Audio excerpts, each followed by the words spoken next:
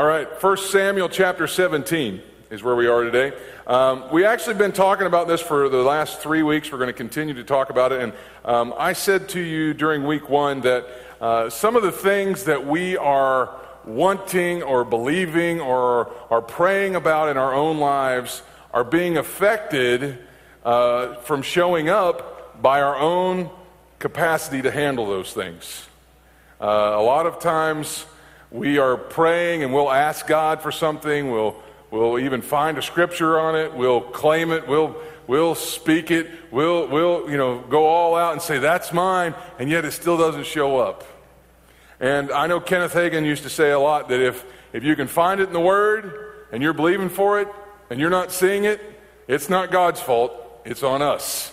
And that is not a fun place to be at, because we all want to just blame God and go, well, God just didn't decide to move that way, or God just decided not to, or it's God's fault or whatever. Listen, I want to say to you today that most of the times our prayers do not get answered because we can't handle it if it showed up in the first place. It is usually on us for our prayers not getting answered. People don't like that. That is a non-fun place to be. But listen, if you once you realize what the problem is and you fix it, the answers usually always show up. Now, this is in my notes. I'm going to go off script for a second here. But how long did the children of Israel wander around in the desert? 40 years. Come on, somebody. Now, whose fault was it that they wandered around for 40 years?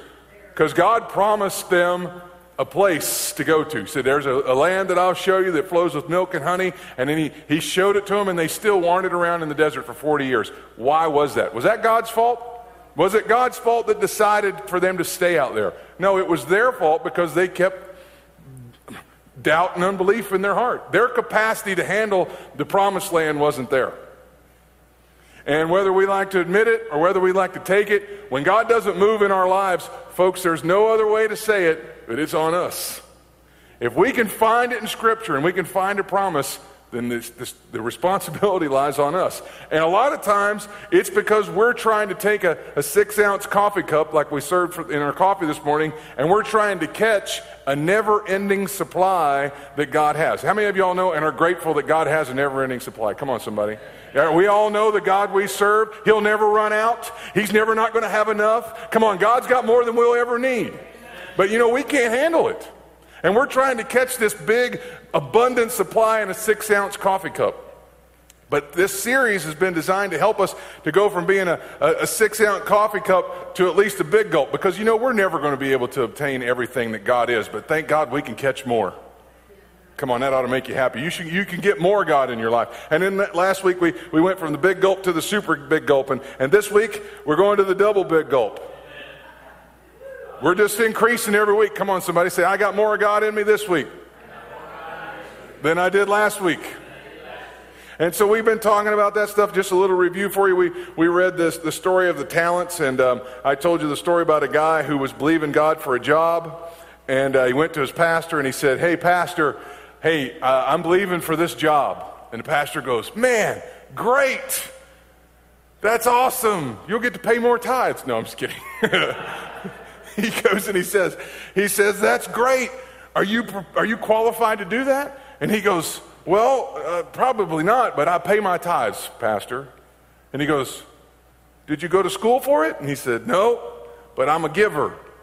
And he said, well, have you worked in that field in any other time in your life? And he said, nope, never done anything like it in my life, but because I'm a tither and I'm a giver, I'm believing God's going to give it to me. And his pastor just said, I'm sorry, I just can't get in agreement with you on that.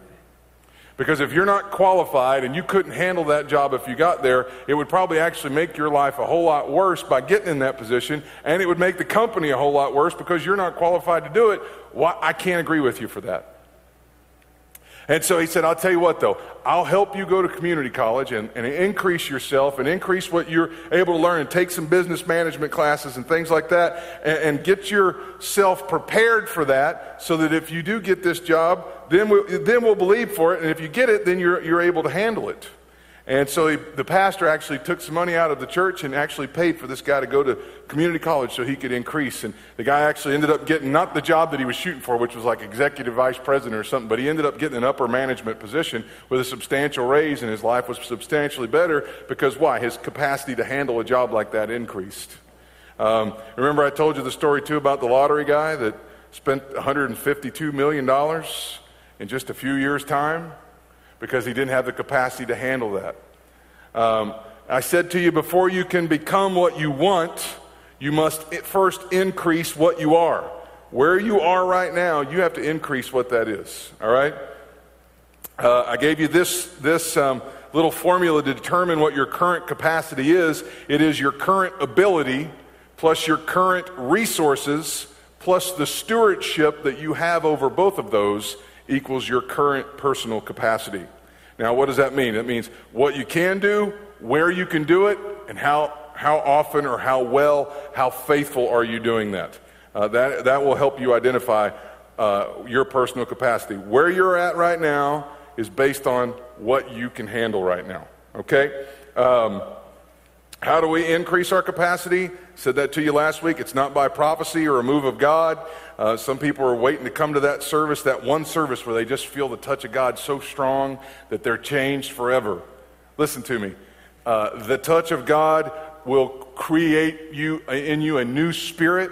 He recreates your spirit, man. But as far as your personal capacity to handle something, you can go to every good service under the sun, and it's not going to change you until you take the steps to change. David got a word from God. You're going to be king. How many of you know he wasn't ready to be king at that moment right there? But he had a word from God. So he had to go through the steps of what it took to become king, and we went through all that last week. You can listen to all that on our podcast if you want to. They're free. You can download them anytime you want to. David got that big word of prophecy that he was going to be a king, and it did not change him until he took the steps, all right? You increase your capacity by taking steps or using your ability, finding something to step on, which is the resources, and be a good steward and make sure you're taking steps. Last week we said, be faithful where you are. Faithful is a firm observance of duty, which means that you need to be doing what you're supposed to be doing, when you're supposed to be doing it, every time you're supposed to be doing it. There is no slack time. There is no, well, we can let it slide this time. It is making sure that we are doing it every single time. We are faithful where we are. I said to you this statement last week, your job is not an excuse to glorify God on the side. Your job is a place to be faithful at so your actions glorify God, all right? And then this week we're going to talk about practicing or learning to get better to fulfill your ultimate calling. In order to become the big gulp, you have to practice being the big gulp. Boy, that made everybody excited, didn't it? You got to practice being the big gulp. Well, I don't know how to be the big gulp. Exactly, that's why you're supposed to practice.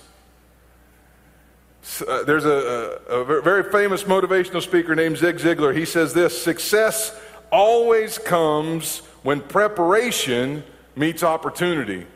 And you know, there's a lot of times we get opportunities.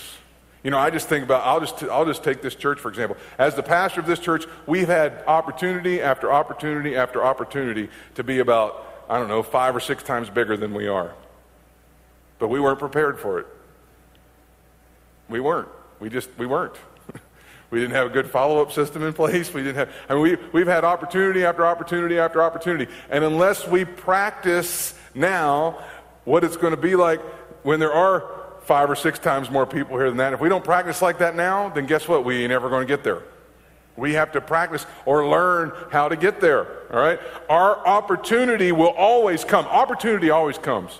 But if you're not ready for it, it's not going to happen. All right, in 1 Samuel chapter 17, that's where we are this morning, verse 31, it says this: Then David's question was reported to King Saul, and the king sent for him. Don't worry about this Philistine, David told Saul. I'll go fight him. Don't be ridiculous, Saul replied. There's no way that you can fight this Philistine and possibly win. You're only a boy, and he's been a man of war since his youth. But David persisted. I've been taking care of my father's sheep and goats. And he said, when a lion or a bear comes to steal a lamb from the flock, I go after it with a club and rescue the lamb from its mouth. If the animal turns on me, I catch it by the jaw and club it to death. I have done this to both lions and bears, and I'll do it to this pagan Philistine too, for he has defiled the armies of the living God. The Lord who rescued me from the claws of the lion and the bear will rescue me from the Philistine." Saul finally consented.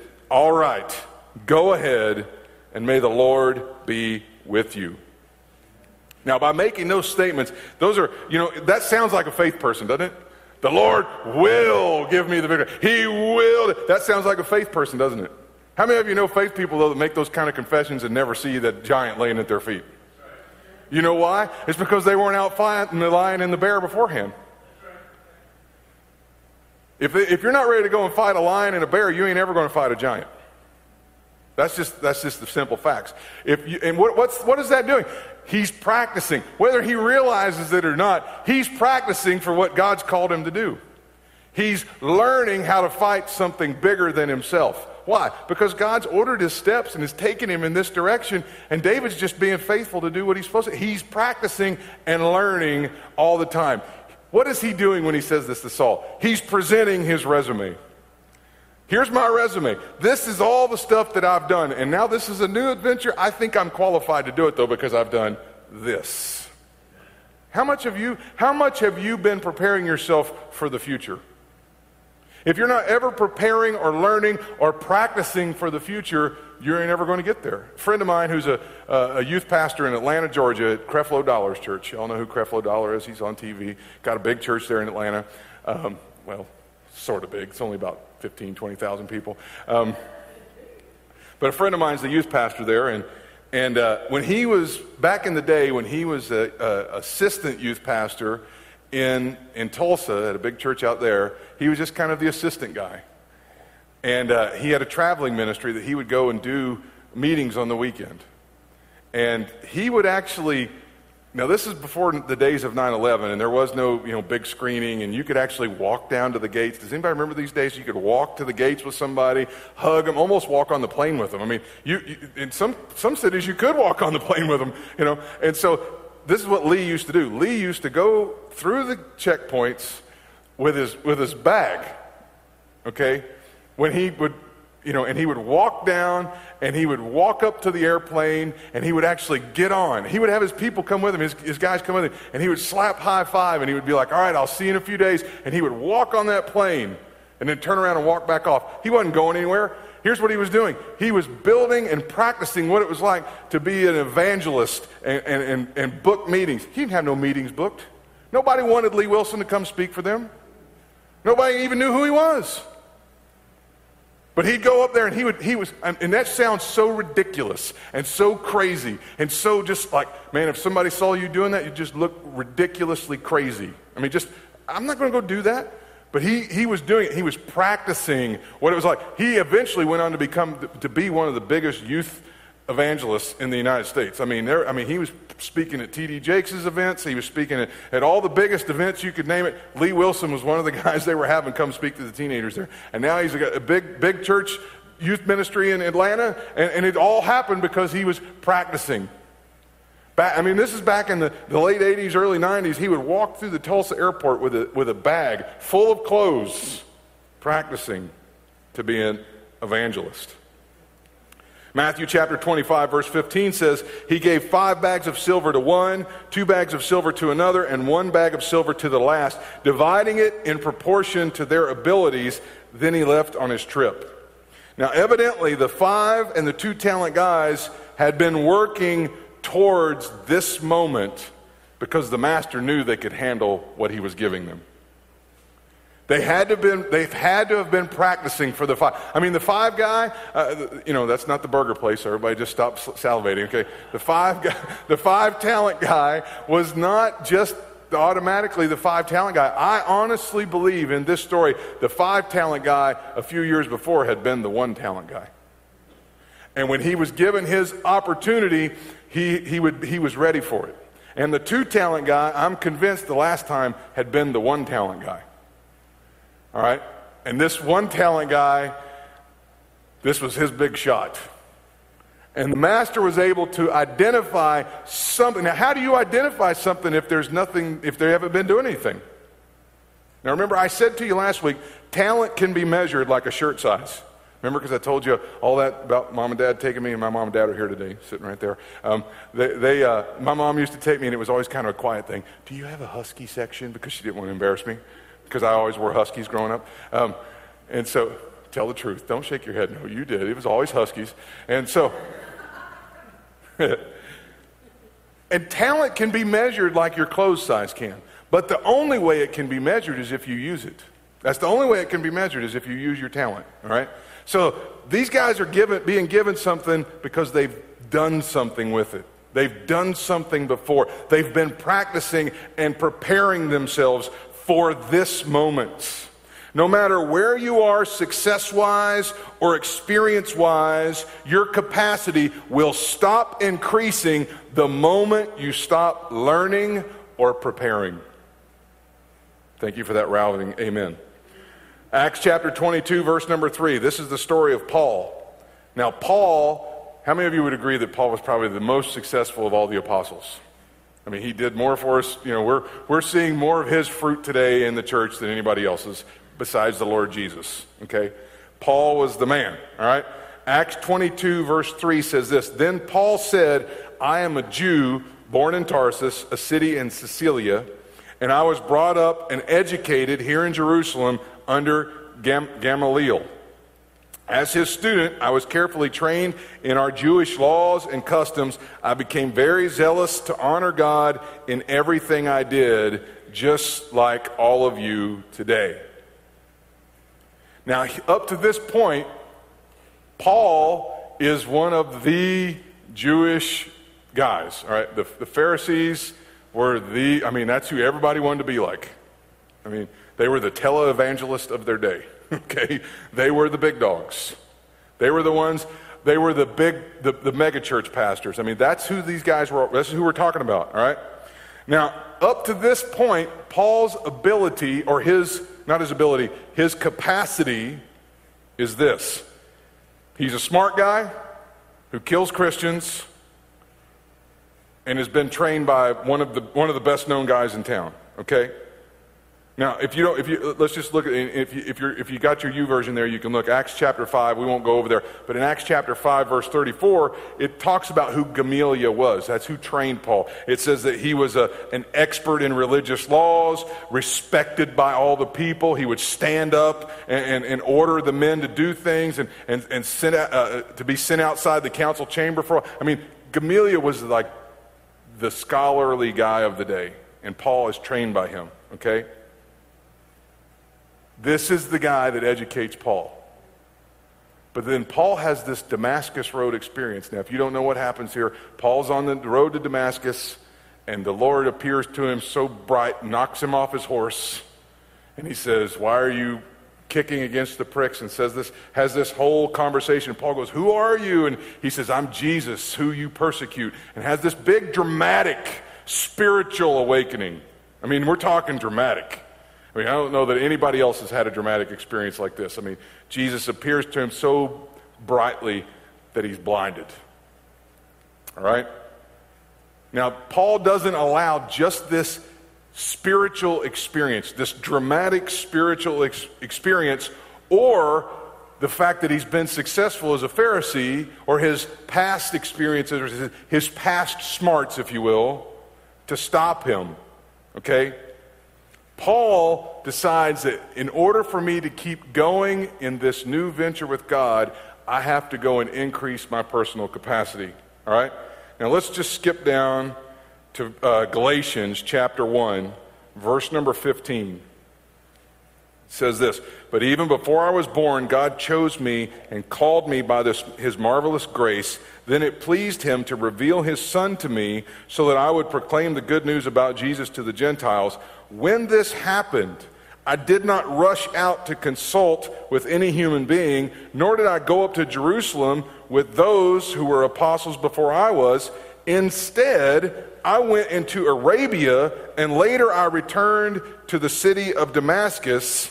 Then, 3 years later, I went to Jerusalem to get to know Peter, and I stayed with him for 15 days. Now, I want you to think about where Paul's at here. I'm going somewhere. Paul is trained by the best. He is one of the best. He is exceptionally talented, exceptionally gifted, listen to me now, exceptionally experienced. He is seasoned, and yet he takes 3 years and disappears and goes to learn and practice following Christ. Now, this is the smartest, most successful, most seasoned of guys, spoke multiple languages, had a successful tent building business. I mean, this guy's experienced. And he stops and goes back to school. He goes and stops and goes, you know what?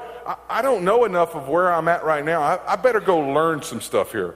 I better go practice some stuff here. Now, how many of you have ever know companies that get outdated and they don't learn anything? Let me tell you a good version of this. How many of you remember in the 70s there were Kmarts everywhere? Y'all remember Kmart? You younger folks won't remember Kmart very well, but Kmart was like the place to go when you were a kid, when I was a kid, all right? Blue light special. Come on, you older folks are my age and older. Remember the blue light special. It was almost embarrassing sometimes. He was like, where'd you get that at? Is that a blue light special? And you're like, yeah, don't tell nobody. All right. Kmart was like what Walmart is today. That was Kmart, okay? And they became arrogant. I don't need to do that. We've been around forever. Here's your choices, and if you don't like it, too bad. That was just the way they did it. You know what? And we're out, and we'll get it whenever we get it back. And you know what? If you don't like it, tough. Well, then along came this little guy in Arkansas named Sam Walton who decided there's a better way to do this. And he developed his own system of what's the word I'm thinking of, where they count everything? Inventorying everything and keeping track of inventory and keeping track of it. And every time one would go out, the computer would log it and they would automatically start shipping it immediately. And then they would start watching weather forecasts. And if there was going to be harsh weather in some place, they would ship certain things to that area of the country. And they started having distribution centers so that people could get it faster. Then they stepped up the quality and stuff. And suddenly Walmart becomes the biggest in the nation. And blows right past Kmart because Kmart wouldn't take the time to learn or practice for the future. Let me tell you another story. I told this to the team last week. Y'all know who could have been the first email provider in the country? The United States Post Office.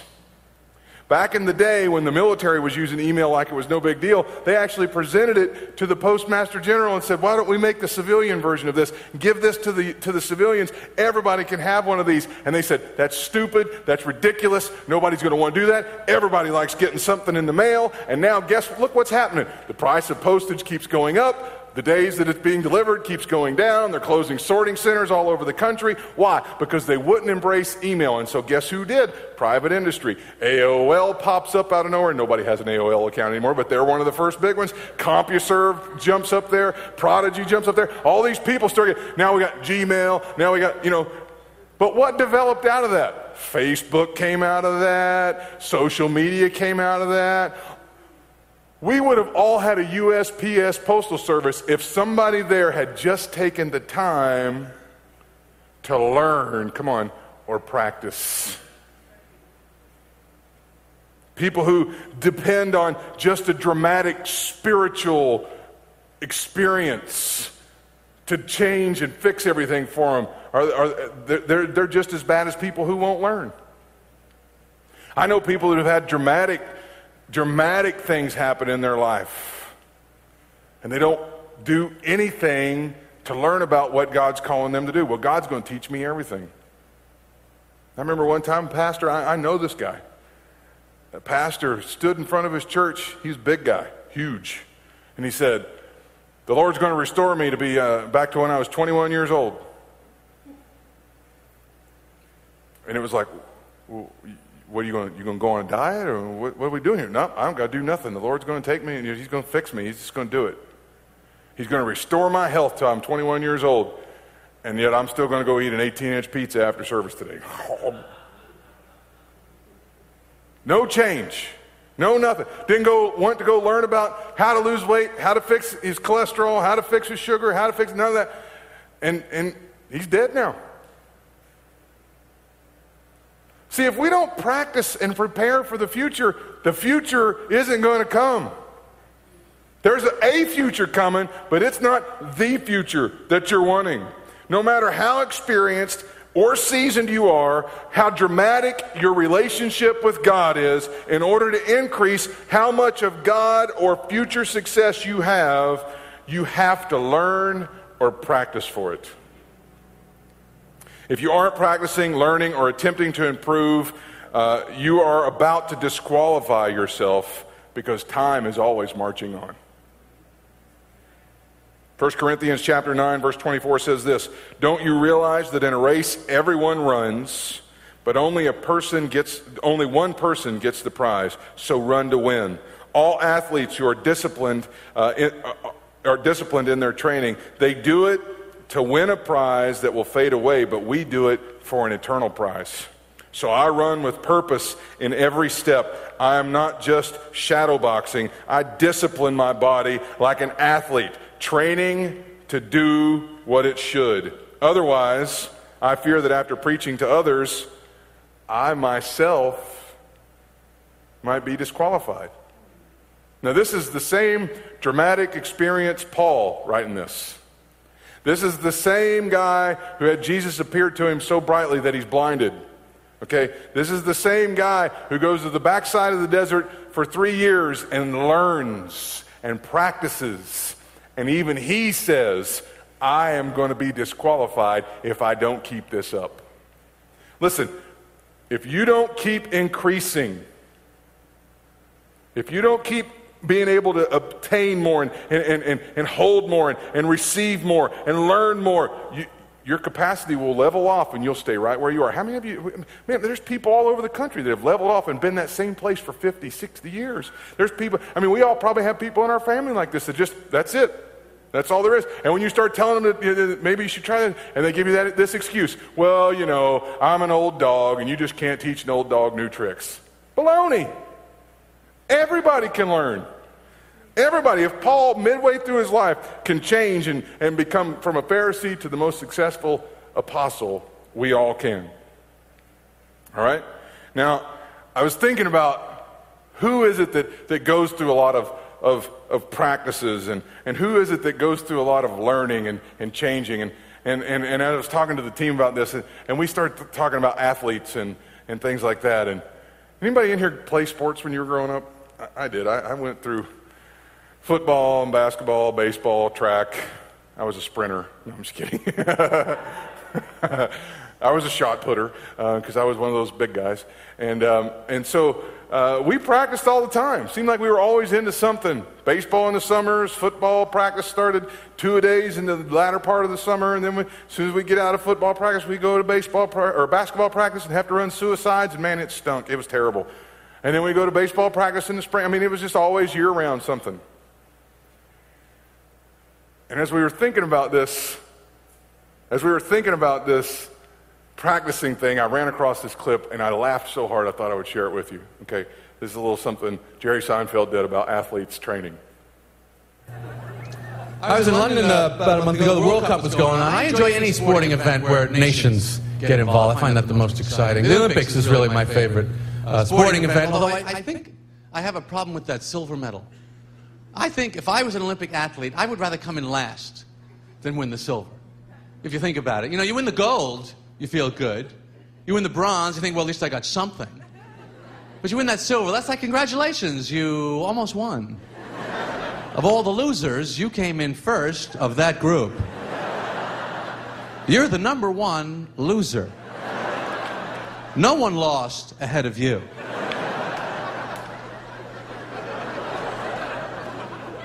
And they don't lose by much. These short races, 300ths of a second, 200ths of a second. I don't know how they live with that the rest of their lives, because you got to tell the story. Everyone wants to hear the story. Wow, congratulations, silver medal. Did you trip? Did you not hear the gun go off? Tell us what happened. It's 100th of a second. People say, what was the difference in the margin there? What was it? Well, it was like from now to now, now to now, now to now, to now, now. That was it. It was, oh.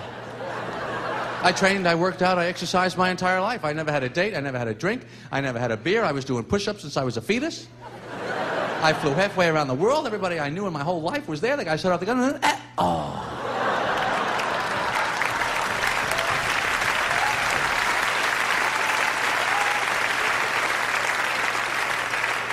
And they always have that photo finish. You know, the photo finish was always silver, gold. This is the whole race. Gold, silver, bronze, dead last. Greatest guy in the world, never heard of him.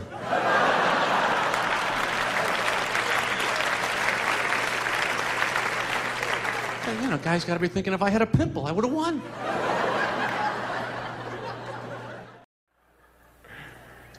I was in London.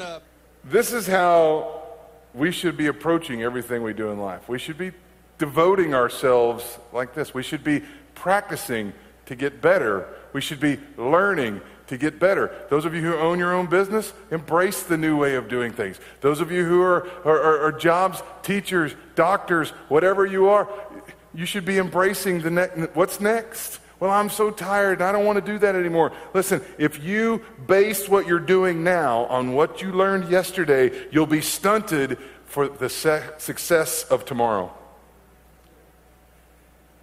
So in the meantime, what are you doing to get better? A lot of you have been educated and trained, but are you any better today than you were yesterday? Are you furthering your education or bettering your craft? Are you learning how to run your business different? Bill Hybels, who's the pastor of Willow Creek Church in Chicago, who has anywhere between 30 and 40,000 people, tells his staff at least 3 times a year. They have big staff meetings, but he'll pull groups of them in, and he'll check up on them 3 times a year, really in depth. And he says, I want you to go and find 3 people in the world who are doing your job better than you and learn what you can from them. Now, that's not easy to do when you're pastoring a church of 40,000 people. Where am I going to find somebody that's doing my job better than me? I don't know, but there's a church in Houston that's got about 5,000 or 6,000 more people than you. I'd start there. You know what I'm saying? Find somebody that's doing your job better than you. Proverbs chapter 1, verse number 5 says this, let the wise listen to these proverbs and become even wiser. You know, no matter how wise you are, how smart you are, how gifted you are, you can always become wiser. Let those with understanding receive guidance by exploring the meaning in these proverbs and parables, the words of the wise and their riddles. The fear of the Lord is the foundation of true knowledge, but fools despise wisdom and discipline. Those that really increase in practice or continue learning are the ones that capitalize by preparing for their moment. I'll close with this story. In Palm Springs, California, it's a pretty wealthy community. You got to be, it's a lot of expensive homes there, and a lot of expensive millionaires live there, and there's a group of millionaires that meet at a country club, and they have breakfast once a week, and they have this little sharpening thing where they just kind of talk to each other, and they're just kind of like, hey, what do you got going on, and what do you think about this idea, and they kind of bat it around a little bit because they're all on the same level with each other. And finally, one day, a billionaire moved into their neighborhood, and they're like, dang, billionaire, wonder what we can learn from him. Now that really said something to me, that a guy that's already worth $50 to $100 million decides that he needs to go learn from something from a guy who's worth $1 billion. Well, what better guy to learn from? And so they went and got this, they went and played golf with him, and, kind of started talking to him and said, hey, will you come to our little breakfast meeting and just, it's only about 8 or 10 of us, speak to us, and help us to maybe just think a little bit differently. And so the billionaire comes to their meeting and sits down and listens to them all talk, and then he goes, okay, guys, I think I know what I'm going to say to you. And they're like, great, what can you give us? And he goes, what would happen if you guys really tried? Now, here's the guys that are making hundreds of millions of dollars already, and a guy who has $1 billion completely just ignores everything they've done and says, how about if you really tried? What's going on there? They're learning from somebody that's on a different level from them. They're practicing to get to where he is. Listen, wherever you are, you may be saying, well, that doesn't apply to me. I'm not a millionaire. I'm not even worth a thousandaire. Okay? That doesn't apply to me. Okay, so where do you want to go? Are you practicing to get there? Church, you guys on the team hear me say this all the time. We need to be acting like there's already 500 people here. We should be running everything that we do with a level of excellence like there's 500 people here already. Why? Because if we don't, we ain't never going to see 500 people here. At this point, I would even say it this way. We should be acting like there's already 200 people here, or 100 people here, or heck, more than that, 70 people here. We should be acting like that already. Why? Because that's how we get to that level. Heads bowed, eyes closed, I'm done. Where are you in your walk with God? You want to be super spiritual and you want to have the kind of walk with God where God speaks to you in an audible voice in the middle of the night? Okay, are you reading your Bible when nobody else is around? You want to have that walk with God where you're not tempted with the things that you're tempted with regularly, the things that just seem to keep throwing themselves in your path. Okay? You want to have that kind of walk with God where those temptations slide aside? Are you praying right now in the car by yourself? Are you praying? Are you spending time with God now? Are you practicing the presence of God? Are you learning how to get to that level? Because, man, if you're not ever going to get there. And your capacity will stay right where it is right now. I was raised and heard it all my life. Knowledge is power. Knowledge is power. Knowledge is power. That goes so much so for our walk with God and everything that we do. The Bible says this, my people are destroyed for a lack of knowledge. Make it a point in your life to learn today. Now, with heads bowed and eyes closed, if you're here today and you don't know Jesus Christ as your Lord, let me tell you, that is the first thing you need to know. You need to know Him as Lord. So if you're here today and you've never made Jesus the Lord of your life, I want to make that invitation open to you today. I want you to slip your hand up and say, that's me. Man, I need to make Jesus the Lord of my life. Maybe you're here and you have made Jesus the Lord of life. Maybe you've been saved. Maybe you've been, in church, but you've walked away and been doing whatever you want to do. You've allowed yourself to just be something else that you know is not right. You want to make your life right before God today. If that's you, slip your hand up and say, that's me. Praise God. I don't see any hands, and that's good. I'll take that to mean that everybody here is in good standing with God, got things figured out, and got things going on, and that's great. Now I want to challenge you with this. What are you learning about God today that you didn't know yesterday? In your relationship, where are you learning? Where are you growing? Where are you practicing? Because that's where you're going to end up. And for those of you who are sitting there saying, well, my walk with God's been kind of flat. My walk with God's been kind of dull. What if I said to you, maybe that's because that's where you've been practicing? Well, God just kind of feels like He's way far off somewhere. Well, maybe that's because that's where you've been practicing. You've been learning to live life like that. We need to learn to live life with God closer. This is why John says, when I decrease, He increases. James says that those that draw nigh to God, come on somebody, He'll draw nigh to them.